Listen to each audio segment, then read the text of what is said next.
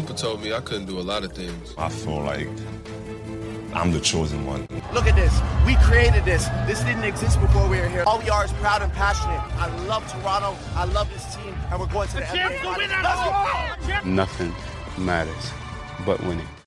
Welcome back to episode 87 of Rapsville Weekly. I'm your co-host, Gabriel Chelio, alongside Adam Casucci. And today we're going to be discussing the second round of the NBA playoffs. Before we get into any of that, as always, please like and subscribe. Check us out on Instagram at Rapsville for NBA news and Raptors content. And please leave some comments down below. Adam, we look back to 2 episodes ago. You remember the thumbnails as well as I do. Yep. There was a man on the left there, Kevin Durant, who I predicted would be in the finals. Yeah, that didn't go too well for the Brooklyn Nets there in that series. Yeah, so he's been booted in Game 7. We'll get to that. And then the man on the right, who you predicted to probably win the NBA Finals, win the championship, it's a possibility they can win, but the problem is we don't know if that guy will be there. Yeah, load management guy. Yeah. Because he has suffered a knee injury, possibly ACL, and the Clippers, we didn't even know if they were going to come out with the series, but they managed to do it. So let's go series by series here and talk about where we are at. So let's start, I guess, East, because we're on the train. Let's go Brooklyn-Milwaukee, okay? So this series, Brooklyn started up 2-0. That was around the time I made my prediction. Hey, Brooklyn's the stacked team. They're ready up 2-0. I think they're going to win everything. I say they win. What happens, the whole team died. Harden injured, Kyrie Irving injured, and they proceeded to lose a lot of the games that were remaining. Luckily, they were able to make it to a Game 7, and then in that Game 7, they made it to OT. Kevin Durant was playing phenomenal. He had like 48 points going into overtime, really putting the team on his back, made a clutch bucket with like a second to go, and it was kind of him versus Giannis. And then in OT, he did not make a bucket. Joe Harris missed some big shots. Harden missed some big shots. And even Milwaukee missed a ton of shots. And Milwaukee ended up closing it out, winning the series, and ending one super team for the year. Right? So what happened in this series, Adam? Obviously, the injuries were a huge factor. I think personally, if they were healthy, everybody, they had Harden, they had Kyrie, I think they would have closed it in maybe 5. What do you think? Yeah, looking at this series with the Brooklyn Nets, like you mentioned, the injuries were a big factor there. James Harden's injury, I thought, was extremely valuable to the Brooklyn Nets, and it really hurt them. I thought because they were saying that on the broadcast at TNT, they were saying that James Harden, since his injury, he hasn't been that explosive. He's not being able to blow by guys like he usually does, and then that creates so much difficulty for the defense.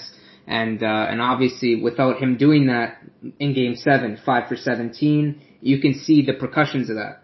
Then you got Kevin Durant playing the game of his life, 48 points, but then struggles in OT, which is, I get it. You're playing 53 minutes and you're exhausted, and that was the outcome. There was no help. Griffin had a decent night, 17 points. Joe Harris forgot how to shoot at the biggest game of his life, and Steve Nash is also to blame here, I feel. For not rotating his players, only 18 bench minutes in total. Jeff Green with 12 and Landry Shamet with 6, and both didn't score a point. So when you're not rotating your players and you're relying heavily on your starters and they're not performing, you're gonna have some issues. And like they did, they lost the game. Middleton came up big in the fourth quarter. Holiday was horrible all night and then stepped up big when it mattered. And Giannis Antetokounmpo really locked in and was solid all game long. And these were the guys that really helped Milwaukee clinch the series. Yeah, so you talk Kyrie Irving, the injuries in general obviously are bad. And I think Kyrie Irving being gone was a huge problem because he takes a lot of pressure off of Kevin Durant. And Harden coming back, he just wasn't in good shape, good form. He couldn't shoot the ball well. He wasn't explosive, and he wasn't basically the player he was supposed to be out there. So that's a given. I think a huge problem, though, was Joe Harris not being able to shoot this series whatsoever. I think that honestly cost them a lot, considering we think of him as one of the best shooters in the league by far. This series, he shot about 33% from 3, And if we take out the very first game or maybe the second game, that number probably drops to like 25. Like he was shooting horribly considering of how good of a shooter he actually is. So that was a huge blow for them because he was putting up very low numbers. He missed like 2 threes in overtime, wide open, mind you, not as heavy contested as he's probably used to and he can hit. They were open jumpers that he wasn't hitting. So that was a huge factor and I think ruining their offensive flow. But all I know is that I really did not expect it to go this way. I had a lot of faith in this Brooklyn team and they let me down. Fair play to the Bucks being able to pull it out. And working hard to overcome like some deficits in this series. So, good on them. All right, so then let's go continue with the East. Tonight we just finished watching the Atlanta versus Philly Game 7. This is another series where I predicted wrong, and so did Adam. So this is 2 in a row we both got wrong here. We both said Philly, and we know that Atlanta took Game 1, but we were confident in Philly's abilities, and they made it down the stretch to a Game 7. Personally, I think Philly's had like such a tough matchup, considering you have Simmons with size, Harris who can go under the radar, Embiid, Seth Curry was absolutely phenomenal this series. You have pieces there, but just for some reason, they couldn't go the distance. Even with Trae Young shooting like a 23% field goal game today, Game 7, the Hawks still came out on top. Adam, what's the reasoning here? I'm thinking, first of all, I thought the 76ers bench when watching this series was horrible. I didn't think they had enough juice off the bench, just scoring, defending, putting up positive minutes when the starters are resting. And then I also think that the Embiid and Simmons, like I've said in years past, that duo just doesn't work. It's just not a recipe of success. I mean, Embiid with the injury issues and the stamina issues, always getting tired. Simmons not being able to put him in the late minutes of the game because he can't shoot a free throw, he can't shoot a 3-pointer still. So there's still, like Philadelphia says, trust the process. There is a lot of processing to be done here, especially with those two guys. And I think it just really starts at the top. It starts at your star players, and then you look your way down and find more issues. Then you got Curry, who played phenomenal this series. I thought he played really well, and Harris was doing his part all series. So it's really those two guys that really just have to stay consistent, and they can't get it done, and once again fall short. Yeah, honestly disappointing. I thought Embiid, he did have a good series, although possibly playing through injury. Simmons, 4 games out of the 7, he fell below 10 points. One of them coming close. Obviously, his assist numbers are high. He's doing his job playmaking, but I guess when you're putting up such little scoring numbers, it really makes it easy maybe for the defense to adjust and recognize, okay, he's going to play make, he's going to pass off this, we don't have to guard this jumper, we don't have to guard the pull-up. Possibly easier for them, and I guess that's what happened here. Honestly, I really thought Philly could pull this one out, especially not having some bigger teams this season, Philly, Milwaukee finally have this opportunity where they could have made it to the Eastern Conference Finals, obviously having to deal with the Raptors or Cleveland over the years, Miami, Boston, teams that have been playing good. This was an opportunity for both franchises to get a chance at something great, and Milwaukee took advantage, Philly did not. So now we get to watch the young Trae Young have some fun out there, and hopefully he can shoot a little bit better this series and make it an interesting competition. But what to do next is going to be interesting, trying to guard Giannis, Brook Lopez, Middleton. The Atlanta defense is going to have to really play solid. Yeah, and I feel like this Atlanta Hawks team, I think, Gabe, you mentioned it earlier in a previous podcast, that they're such a well-balanced team. When you look at their starting lineup, every one of those guys can score the ball pretty well and are good in their scoring areas. Whatever their sweet spot is, they can score really well in that area.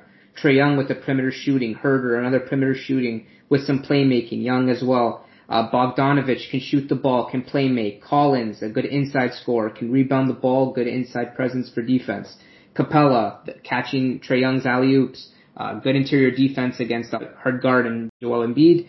So there's so many positives when you look at this Atlanta Hawks lineup. And then off the bench, you have the experience of Lou Williams, Danilo Gallinari. So they're a very well-balanced team.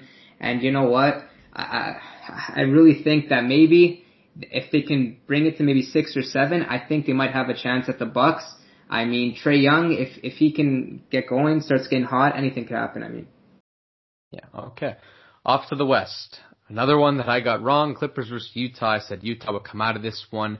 I thought I would actually be correct considering that Kawhi Leonard was injured, so I thought, okay, Utah to take Game 6, Game 7, and that's going to be all she wrote. And it was looking that way. Utah had a very hefty lead going into halftime. They played a pretty solid basketball.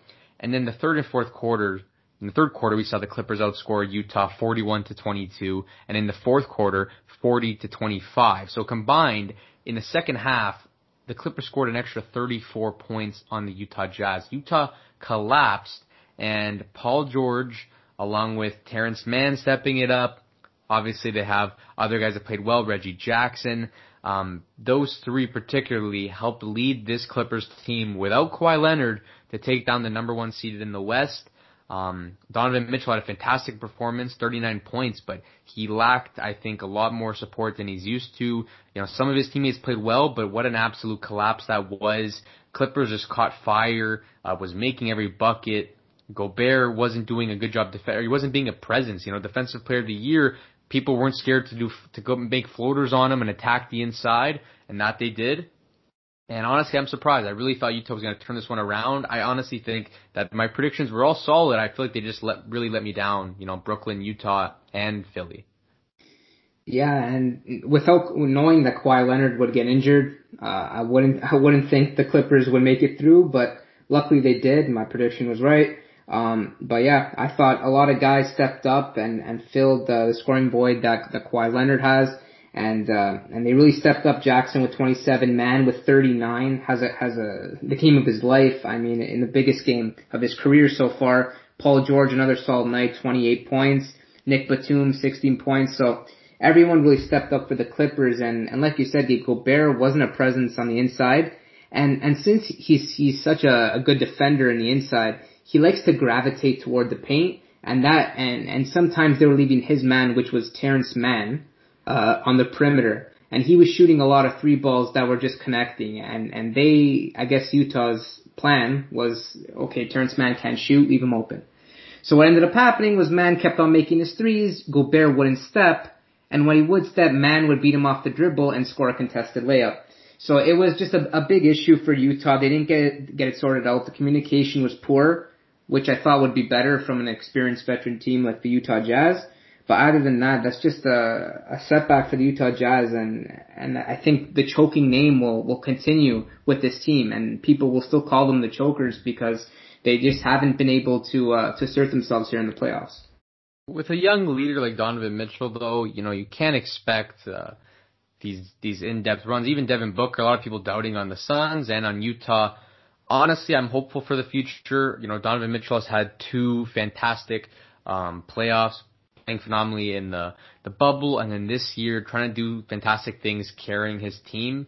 I think his cast really let him down in that Game 6. They should have closed that one out. I'm excited to see if they can still be a threat on the seasons to come. You know, we saw them in the playoffs last year in the bubble, but I did not think they'd be a first seed this year. So honestly, let's see what is to come with that team. I'm hopeful for great potential in them. I think they're going to still be a solid playoff team in the next couple of years. So, you know what, let's just see what happens. Donovan Mitchell got a great future ahead of him for sure.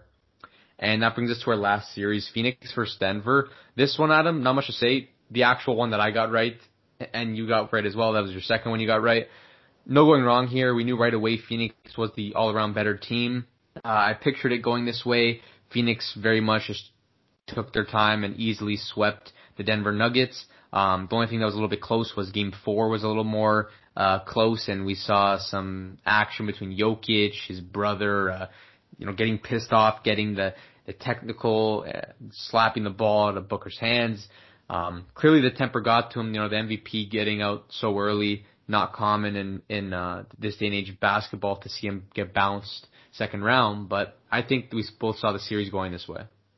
Yep, I think Aiden did a great job on Jokic, even though he still got his numbers. He really held him to just sub-average performances. I mean, and then when you're looking at the rest of the team, they're just once again there's not enough juice offensively. You got Porter, who didn't have his best series, Rivers, Gordon, guys who haven't really established themselves in the playoffs in years past, so they're really not that experienced. Campazzo just coming into the league, so they didn't have too much experience, Denver, outside of Jokic. And the big loss is obviously Jamal Murray. Obviously last year in the bubble, having a big impact, 50-point games, and really was their leader last year. And then when you look at the Phoenix Suns, just Chris Paul is one of the best point guards I've ever seen. He deserves all the praise, as well as Devin Booker. He's putting it together with the scoring, and he's being very consistent. I honestly was wrong about him. I didn't think that he would be this consistent in the playoffs, but he really is putting games together. And like the Atlanta Hawks, the Suns have a really balanced team with Aiden, Crowder, Bridges. They got a lot of different pieces, and they got guys like Payne, Saric off the bench, so they're a very well-rounded team as well. Yep, I agree. Very solid team. That's the team I'm rooting for. I might be wrong about the rest of them, but I'm still rooting for them, even if I didn't predict them to win. That pretty much covers that. I agree Jamal was a huge setback for the Denver Nuggets. That's why the series went the way it went. And now Chris Paul, another player. Now this playoffs has been riddled with injuries and problems for teams. We've seen Kawhi being away from the Clippers. I think most likely for majority of the series. They say out indefinitely, but yet they still report he's out game 1, he's out game 2. They kind of go game by game, but I think he'll be gone. And then meanwhile, you have Chris Paul, who tested positive for COVID-19 when I believe he was fully vaccinated, which is crazy. The percentage of that is obviously slim, but he tested positive, and now health and safety protocols. I think he's going to be out the entire series, which is huge for Phoenix. Considering how big of an impact he has been. Obviously, Phoenix had the hot run in the bubble, but D-Book was not doing it by himself for years and years and years. Chris Paul comes in and turns it around, much like he did with OKC. So he was the factor, we all thought, in getting them this chip. So they're going to need him back. The question is, can Phoenix pull it out with no Kawhi and no CP3? The playing field kind of gets still on the same level, more or less. Can Book do it? And in game 1, we saw a fantastic performance. I think Devin Booker's first triple-double ever, and it was in a playoff performance. 40 points, 13 boards, 11 assists. It was an incredible game. I'm going to vote for Phoenix to win it because I want them to win it. So once again, I'll back them and see if they pull through. It's going to be a tough one without Chris Paul, but I think they can do it. I honestly think without Kawhi, I think the Clippers have a slim chance, but I'm still going to pick them because they were the team I picked at the start of the playoffs to win. Yeah, so I'm going to stick with the Clippers. I honestly think, with those two guys gone, Paul and Leonard, I think obviously the advantage goes to the Phoenix Suns, obviously having the depth that they have. Not that the Clippers don't have depth, but not as good as bench players as the Suns have. And I'm going to go Clippers here. What about Milwaukee, Atlanta, Adam? Who are you going for? Milwaukee, Atlanta.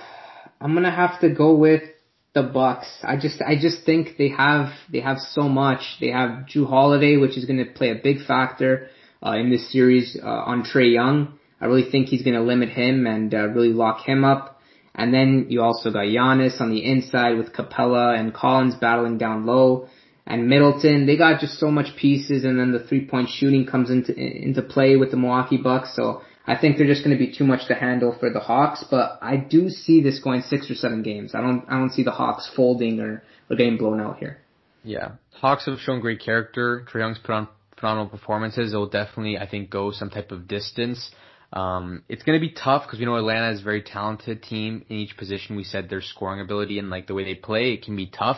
Milwaukee's has had trouble defending the 3-ball in the past, so it can be tough with Atlanta's play. But I do think, having Jrue Holiday to take on Trae Young, let's say, to have other guys like Middleton, who's kind of long, and to get maybe Bogdanovich, and then you also have Giannis and Brook Lopez. I think they have enough pieces that can do good work defensively that it's going to be a problem for Atlanta. And then Milwaukee's offense, I think, will also help. You got Brook Lopez stretching the floor. I think could be a huge factor, considering to find out where Clint Capella stays, if you're trying to stay in the paint or whatnot.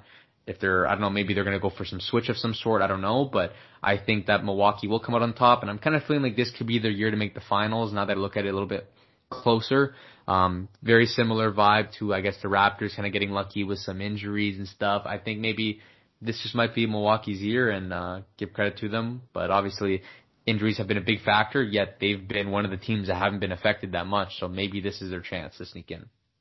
All right, guys. So now we have another segment here. We just finished watching the NBA draft lottery. And for fans that maybe don't watch too closely, what basically happens is that the order of the draft is revealed. And this year they had a different way of doing things. What they wanted was that they put a bunch of different numbered balls from 1 to 14 inside this machine. And they started picking out, there's 1,001 combinations. And they picked out 4 balls. And whatever number those combination came out to, it was assigned to a team. And that team, obviously there's a certain number of combinations per team based off of the percentages of getting first and whatnot. And that only happens for the first 4 picks in the draft. After that, all the other picks are kind of ordered based off of your standings. So when they started announcing the teams, they started 14 and they worked their way up to 5. And it was going, for the most part, in order of the standings inversely. Because that's how it was supposed to happen. Because the odds of getting that top 4 is obviously very slim unless you're near the bottom. So it was going one by one. Golden State has someone's picked, and it was the Pacers and the Spurs, the Hornets, then the Pelicans. So by that point, everything was normal.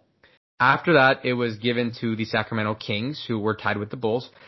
And then next, it was the Bulls who were selected, so Orlando Magic got that pick. Everything was still in their proper order, so no one moved to the top 4 picks.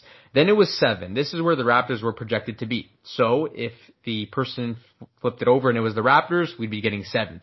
But if he didn't flip Raptors, that means the Raptors would have stolen a top 4 pick. He flips it, and lo and behold, we see the Golden State Warriors, who own Minnesota Timberwolves' pick, and Minnesota was the team below us. So we actually managed to jump a spot, dropping Minnesota down. So right away, me and Adam went absolutely crazy, knowing that we landed a top 4 pick, being able to jump up from 7 to top 4. That's already good enough for me. And then after that, we were waiting to see what would come next. Then Oklahoma City Thunder was picked, which means Cleveland also jumped up. And then Orlando Magic was picked, who was supposed to be around that area. So what that means was that Houston, Detroit, Cleveland and the Raptors were all a part of the top 4 picks, but we didn't know the order. We waited for a commercial break, and then we found the proper order, and it was actually in that sequence I just read out. Detroit in first, Houston in second, Cleveland in third, Raptors in fourth. So right away, fantastic that we were able to get top 4. I know me and Adam are really hoping for top 2, especially the second pick to get Mobley, but I'm still very happy with this. What about you, Adam?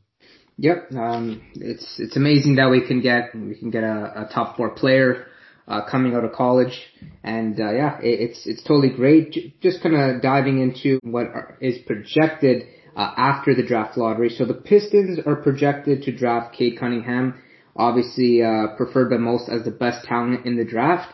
Then moving on to the Houston Rockets, they want to match Christian Wood with another good big man in Evan Mobley. Which I think is one of the things that I think the Raptors should look at. Masai should really take a deep dive in making a trade up for Evan Mobley, since that we're struggling on the bigs and we're really weak in that area. I think Evan Mobley would be the best fit in the draft. Then we look at third, Cleveland Cavaliers. They have obviously Sexton and Garland as their good guards on the team, and then Jalen Green is their projection. So maybe he can play small forward in that lineup. And then the Raptors here are projected Jalen Suggs. I'm a bit iffy on this one. I'm not gonna lie. He did play alright in the tournament. Obviously hit that big buzzer beater to win the game. But I don't know about his offensive consistency and his defensive game. I haven't seen too much of him defensively. I know he has quick hands and he can steal the ball, but I haven't seen him do too much defensively. But offensively, he's apparently really good, can move the ball well, good playmaking skills. Obviously was coached by a great coach in Gonzaga. So I thought Jalen Suggs would be a decent fit, but I don't think he's the right one for the Toronto Raptors. Gabe, what do you think about Suggs being projected for the Raptors? Yeah, so I think Suggs and Green are the most interchangeable here on who's going to go 3, who's going to go 4. ESPN offered the flip view of what you're stating, and there's some that are saying that, like you, Suggs to go 4th. I personally would think that Green would be better for us. He's a little bit taller, got more size, Looks like to be a little bit longer wingspan. I think maybe you can move him 2-3. So that's what I'm feeling. Suggs, I think, is, he's a very small player. And I watched quite a bit of the March Madness, the tournament, but I don't necessarily think that he's too spectacular. Obviously, he's talented to be projected in that top category. I just didn't see him as fantastic as everyone was making him out to be. Yeah. Obviously, it's going to depend when we see the draft workouts and we kind of dive deeper, because right now, this is just very basic prelim discussions. We're obviously going to put out some more episodes in the future, getting more into it of who to select and what the Raptors should do. I personally think a trade up would be great to go for Mobley, but we're going to see, I guess, what Masai does. So right now, I'm hesitant on Suggs. Yeah, and having Jalen Green already kind of having some experience in the G League, I think is already another benefit to the Jalen Green side over Jalen Suggs. And then another benefit of Jalen Green over Suggs, I think, is the Toronto Raptors lineup. When you look at it, if Lowry is staying and Van Vliet is staying, obviously we got two guards that are very small. I know height doesn't mean much, but we're going really small if we go Suggs. That's 3 players. I don't know if you want to move him to the bench. That would be 3 players like 6'1", 6 feet. And that's very difficult to win in the NBA with that type of lineup, and I don't think it's ever been ran before.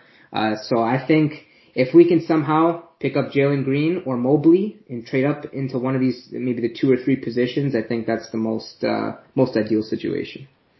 I agree. I don't want to expand the talks to too many scenarios, but I guess Kyle Lowry's free agency is also going to play a huge factor in what happens in that draft, because we might be looking for more guards. Who knows? I'm just going to leave it at that. All right, that's pretty much it. We hope you all enjoyed. Please like and subscribe. Check us out on Instagram at Rapsville for NBA news, Raptors content. Please DM us on there if you want to be a part of some of these episodes. We still are doing guests and asking them questions, Raptors Q&A, that type of stuff. Yeah, we hope you enjoyed. That's us signing out. Peace. People don't really understand how obsessed I am with winning. I don't care about anything else.